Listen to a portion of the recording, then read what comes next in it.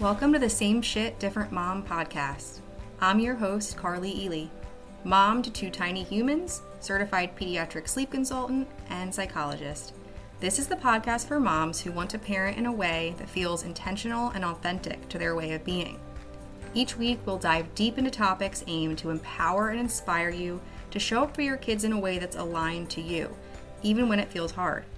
Whatever season of motherhood you're in right now, consider this your permission slip to let go of the status quo and follow your intuition to your authentic parenting path. I'm really excited to have this conversation with you today. I have Sofia with me. She's in Atlanta, Georgia, and she has a 5-year-old. And before we hit record, we were discussing a little bit about where she is now in her career and kind of her background. And we're going to talk a little bit about how that relates to parenting and how that's played out for her in her life as well. So thank you so much for taking the time to chat with me today. I'm so excited, Carly. Thank you for having me. Yeah, absolutely. So kind of back up a little bit because no one else got to hear what you were talking about before we hit record. So you're an immigrant and you've kind of bounced around and now you're here in the United States. We moved here almost 3 years ago when she was about to turn 3.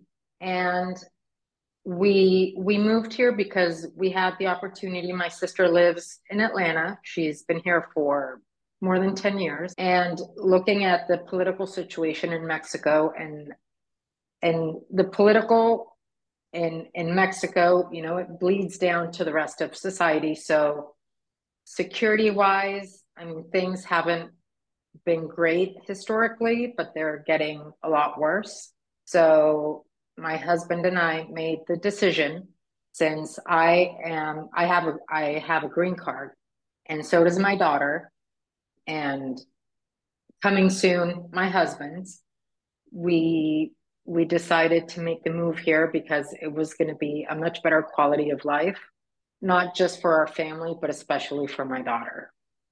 Okay. So, yeah.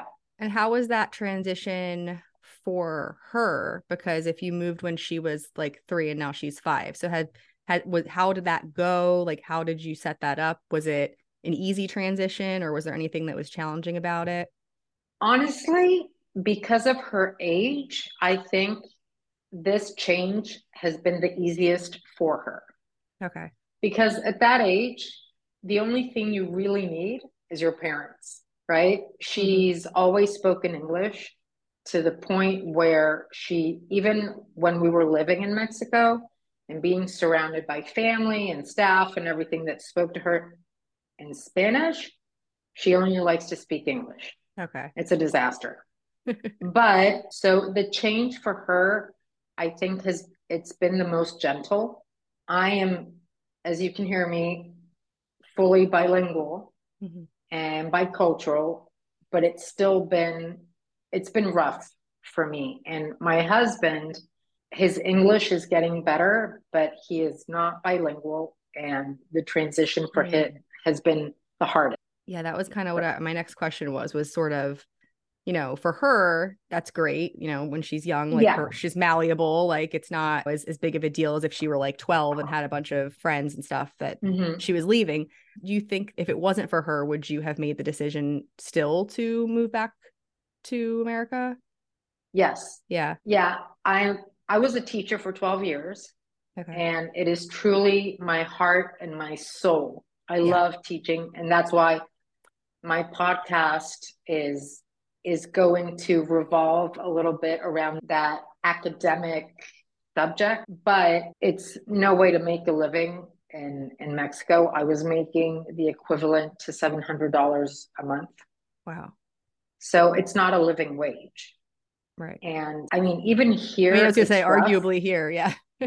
Yeah. But it's better. Oh yeah. But once I moved here, and with the support of my sister and my brother-in-law, you know, I started looking into all these opportunities. And just to teach, I had to get certified and everything, because I didn't study to be a teacher. I studied humanities and I studied international relations, and I sort of fell into teaching, but to be certified, it was going to be like $8,000 in over a year. So it didn't make sense. We needed to start earning, Yeah. right? And for us to be able to live. Yeah. So I got a job in corporate, right? Which has been great, and I love my job and Mm-hmm. I love all the people that I work with, but Not your there has been passion. Right. Right. I was teaching. I started off in a preschool. Okay. Then when I was done with my master's, I started teaching in university. Okay. And then I got pulled into middle school, which is where I excelled and where I was offered a full-time position. Okay. Awesome. But then here, there's this like kind of barrier Oh yeah, my to certification here. doesn't mean anything. And it's wild because you have a master's degree, you've taught in higher Mhm. education, you've taught all levels pretty much, except for maybe like, K through 5 or something, right? And yet it's like this massive barrier. And now you're forced to kind of take a step backwards, not backwards, but kind of build up momentum and the ability to actually get where you want to be now that you're here. So Yeah. that's amazing though, that it's like truly your calling, it sounds like, where Oh, for you're sure. so determined. And I love that. That's so Oh, incredible. thank you. Yeah. Now, I need to be in front. What I used to tell my students when they asked me, "But why are you a teacher?" I was like, "Because I need an audience and I need to talk." It's important that Hmm. if you have something to give, that you have the opportunity and the platform to be able to do that. And Exactly. tell me about middle school specifically and why that's like your area. To be honest, it's where I could be toughest with the Okay. kids and where I felt I made the most difference. With toddlers, it's great, but my patience threshold wasn't there. For my daughter, yes, I was I going to say for will. other kids, right? Oh, Yeah. yeah. For my own Yeah. child and for my nieces and my nephews, I will do whatever. But when it comes to groups of 10 3-year olds, no. But then I started teaching in university, and that was awesome because it was having conversations with grown-ups. But when I Right. was asked to sub in middle school for a friend of mine who was teaching world history and English at a private school, I was like, Sasha, I am not sure I can do this. I'm gonna kill everyone. But I started teaching, and at that age, which was awful for me, Mm. and what I think is like 90% of the human, I started noticing that I was able to give my kids some sort of contention and to challenge them, and especially to not be afraid of them. Mm. Because that is something that I learned by teaching, is that some teachers are intimidated by their kid. And especially the school that I was teaching at, it was kids with very well-to-do parents and Mm. politically very, very heavy. And that doesn't intimidate me because of my background. Mm-hmm. So I honestly think, and if any of my students ever hear this podcast, I think they can tell you that I was able to be there for them because I saw myself in them. And I Mm-hmm. was rough and I put up with no crap, but in a way, I'm not saying that I'm the perfect teacher, not at all. But I didn't make myself smaller in this, and I'm a gentle parent, and I think that kids need to be afforded the opportunity to be themselves and to express themselves in a way that is safe, Mm-hmm. right? But when you're 13, 14, I was a monster. Same. But the way my parents and my teachers, and I love my parents, and I know they did the best they could with what they had, but I know that my education could have been, I would have made other decisions in my life if I would have been given a little bit of patience and leeway and not just everything is black, everything is white. I needed space to move in the gray area. Talk to me about that a little bit, about your upbringing and sort of their parenting style and how that was your experience I of mean, that. I was the eldest I am the eldest of four kids. Okay. My parents were very young when they had me.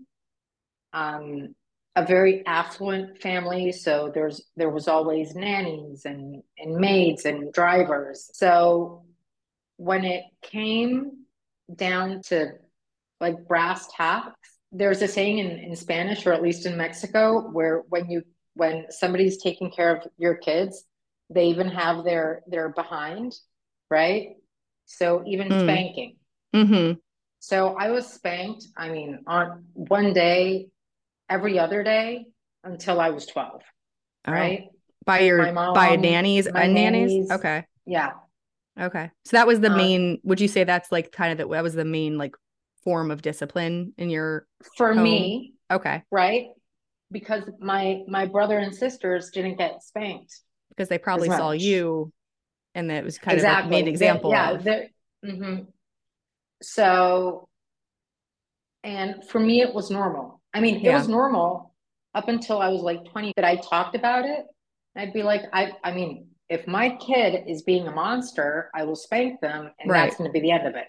Mhm. But as I grew older, got into teaching, I was like, maybe, maybe that's not the way to do it, Yeah. or teaching a child to be silent from the time they are born because the adults are speaking, you Right. know? It's very interesting hearing your kind of just your story combined with like where you are with teaching and how that has weaved into your life. Because from what it sounds like, when middle school is your area, because the kids are old enough to be able to like interact with, but like your style is that of, like you said, I'm not afraid of them. So I am able to connect with them and get more out of them probably that way. People think a lot of times that parenting, or if even not parenting, but even teaching styles, right? It's like one or the other. It's this black or white, right? Like it's like they misinterpret conscious or gentle or mindful, whatever you want to call it, parenting or teaching as like permissive. It's like,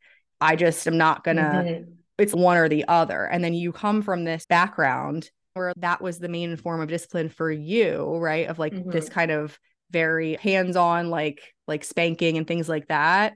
So that I feel like it's just you're an interesting person because it's like informed your personality to the point where like just enough where you're like, I'm not taking any shit, but also I recognize that like that's not probably the best way to go about any of this is like just doing Yeah. that, and there's a better way I than to. mean, I mean, that's what I try even with my daughter, Yeah. because my husband, he's 9 years older than I am, right? And he Yeah. says he is Gothic. He's like, if I would have been born in the 12th century, I would have been perfectly comfortable with how I see the world. So when my daughter has a tantrum, right? He he yells at her, right? He's like, "Be quiet, I've had it," Mm-hmm. or "Go to your room."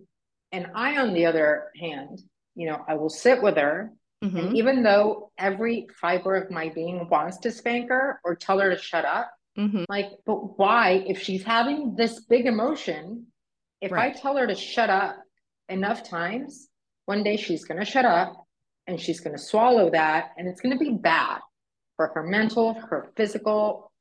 I mean, this, it's a halter monitor because my heart rate's been too low because I'm stressed out of my mind, right? Mm-hmm.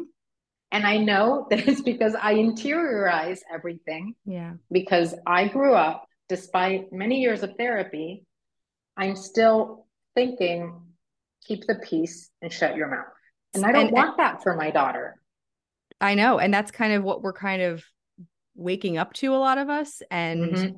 it, even to get to that point though, is a barrier because it's a lot of it is very subconscious. You don't necessarily think of it as like, in your case, like there was some physicality involved of like the spanking and stuff. Or Mm-hmm. but a lot of us don't think of like, oh, I was yelled at and being told enough times to shut up, or to basically in a nicer way, like be quiet or stop having a tantrum, whatever it is. We don't think of Mm-hmm. that as like this big trauma. It's like so we don't even consider that that could be the part of what's going on internally. But your husband, you said, is like kind of not on that wavelength yet. I mean, he's very old school, and I see him trying, Okay. Yeah. right? They try. Yeah. So I really try not to reproach and to directly address things with my daughter because I do want him to, I mean, and this is at his bequest also, that Mhm. he needs to have his own relationship with her where I'm not interfering. Yeah. So, but whenever she tells me, daddy yelled at me or daddy's mad at me, I'll sit down and I'll explain to her, right, why daddy Mhm. reacted that way. Mhm. Because I know that I'm still going to make mistakes and that my husband is still going to make mistakes. But if my daughter understands that the foundation of everything that we do is love and that it's not conditional, that is going to make a huge difference. And that you're human too, right? Like Exactly. it's like not about being perfect. It's about them understanding that nobody is perfect, including mommy and daddy or people too. Mm-hmm. And that like it's almost in a way, I think I've kind of changed my perspective a little bit too, because it would stress me out because my husband, it's similar, right? I think that's a lot of us, but I would want to kind of control it or feel like I'm doing this work and then it's kind of getting undone,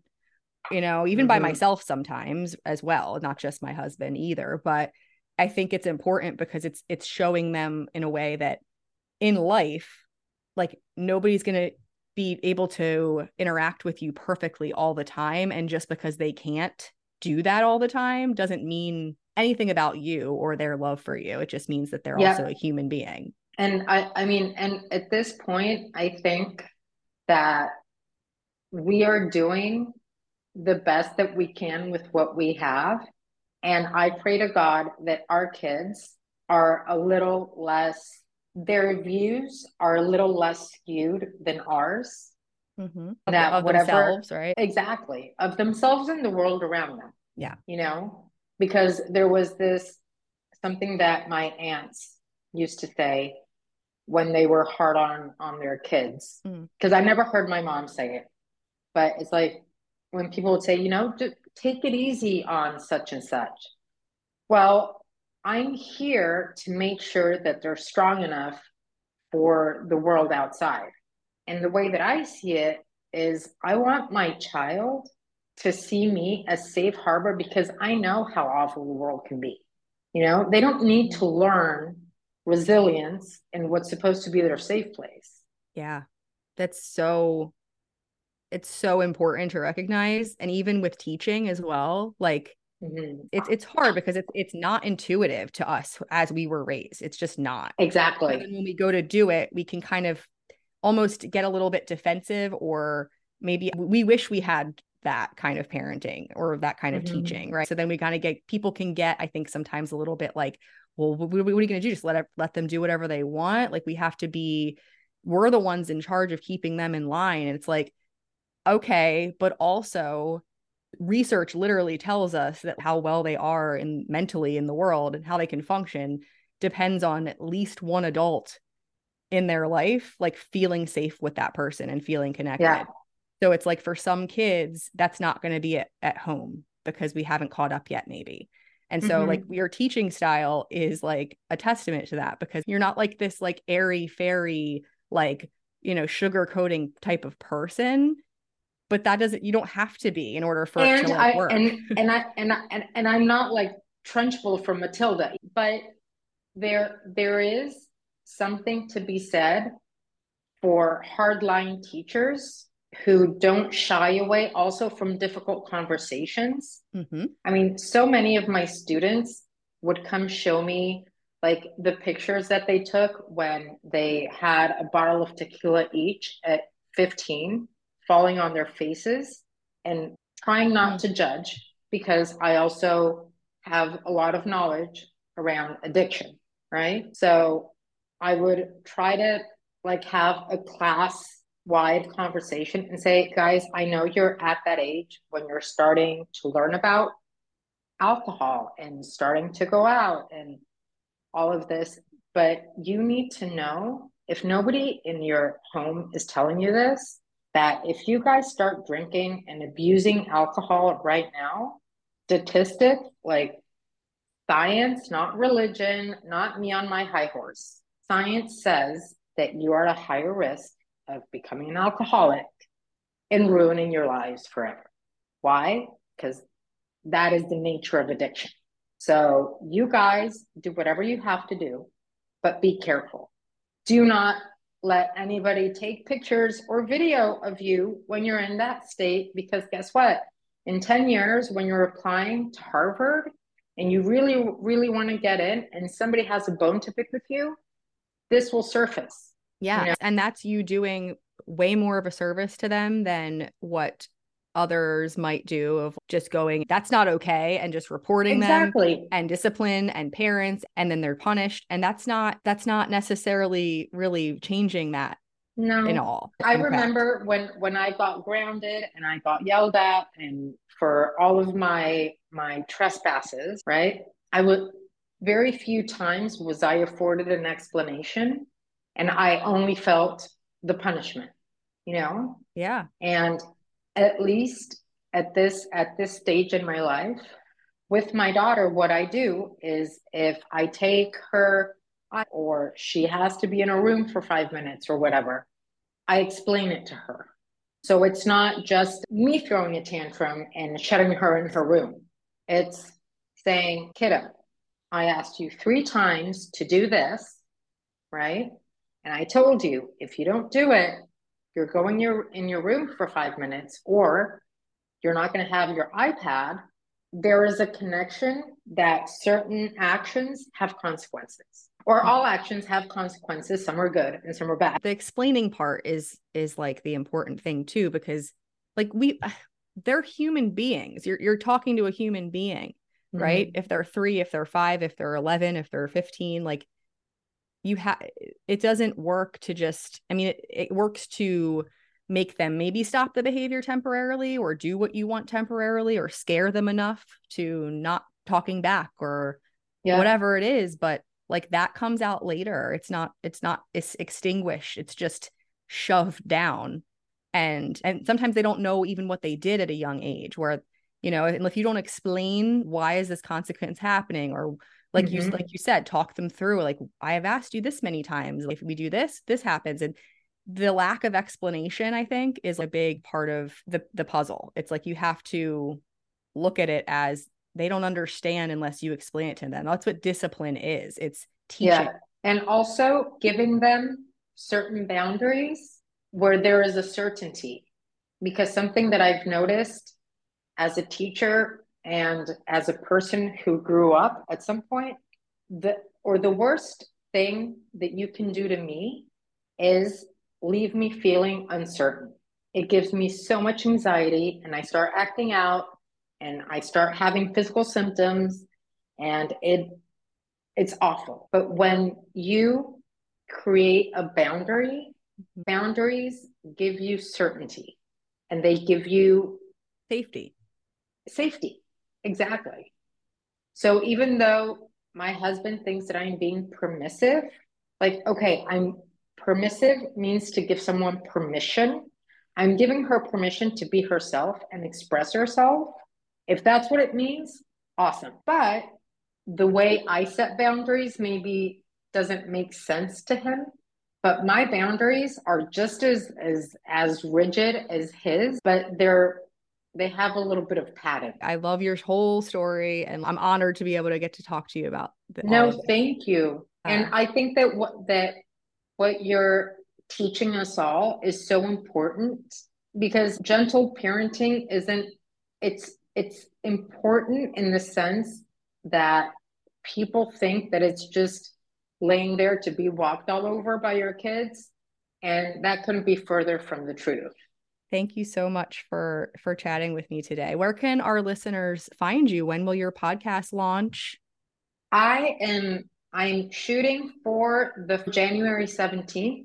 Yes. You can find me right now on Instagram at I used to drink and I know things. I That's love going to be that. the name of my podcast, I love because it. as you can tell from the title, I used to have a heavy drinking problem, no longer. But it's that I I want to teach people the way I used to teach my students, that knowing about what's going on in the world doesn't have to be a tiresome task. You don't have to sit there and study, but everything that is happening for a reason, and understanding where we're coming from, it opens up your mind and your insight into what is happening now. So I can't I wait I'll to. I'll keep you guys Yeah. updated, but talking to you, Carly, it's been a great experience. Thank you so much for having me. Yeah, thank you so much for joining me. I can't wait to see all the things that you do, and I'll definitely be a listener of your show once it's out in January. Thank you so much. Thanks for listening to this episode of the Same Shit, Different Mom podcast. If you enjoyed this episode, please consider leaving a review. Your positive feedback helps us reach even more like-minded parents and is much appreciated. Until next time, friends.